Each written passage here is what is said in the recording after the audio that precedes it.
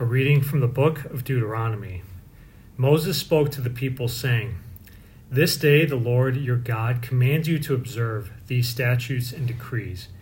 Be careful then to observe them with all your heart and with all your soul. Today you are making this agreement with the Lord. He is to be your God, and you are to walk in his ways and observe his statutes, commandments, and decrees, and to hearken to his voice. And today the Lord is making this agreement with you. You are to be a people peculiarly his own, as he promised you.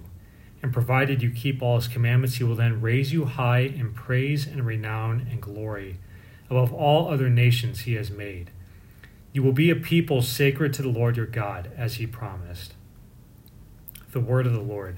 Thanks be to God. Blessed are they who follow the law of the Lord.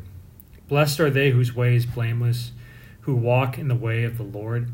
Blessed are they who observe his decrees, who seek him with all their heart. Blessed are they who follow the law of the Lord. You have commanded that your precepts be diligently kept. Oh, that I might be firm in the ways of keeping your statutes. Blessed are they who follow the law of the Lord.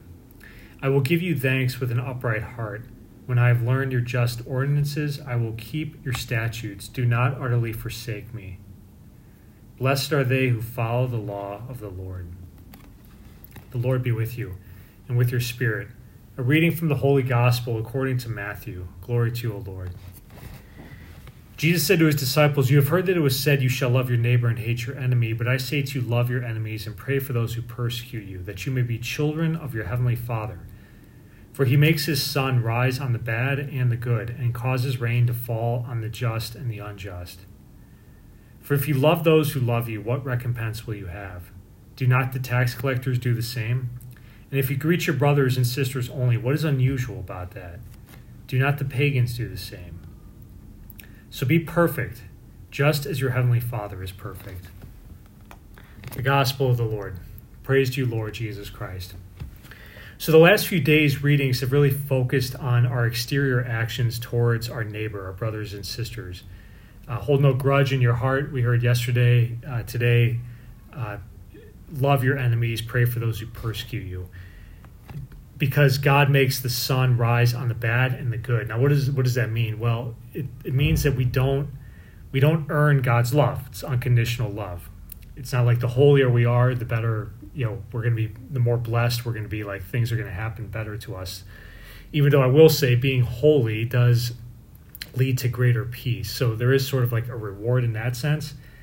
But it's just because that's really like our human nature, how God has designed us. It's not like God is blessing us more than those who are wicked. So the season of Lent, we focus a lot on ourselves typically. I'm going to give up candy, or I'm going to give up alcohol, or I'm going to do X, Y, Z. But it really, while we do those things, it should be about our neighbor. So I always love the Lenten disciplines or exercises that involve someone else. I've mentioned this before, but a wise individual one time gave me the idea of calling someone each week during the season of Lent. Someone who I haven't been in touch with in a while. So I did that a couple years ago. I'm kind of loosely doing that even this Lent, reaching out to someone. It's about helping someone else. And God is so good that when we help someone else, we in turn are blessed. It's helpful to pray for someone in your life. Think of, how can you reach out? How can you make someone's life better? How can you, in your own exercises, actually be assisting someone else? Maybe you're praying for them. Maybe you're asking for the grace to politely challenge them, kind of fraternal correction towards them, help them grow. But by the way, if you do fraternal correction or challenge them, you got to be ready to walk with the individual. You can't just tell them, "Hey, this is where you're failing. Fix it. Goodbye." But you know what? Here's how you're failing. I want to check in with you. I'm going to be your accountability partner. All these things kind of break us out of our isolation, put us in the family of God, and like I said yesterday, bring about the kingdom of God. Amen.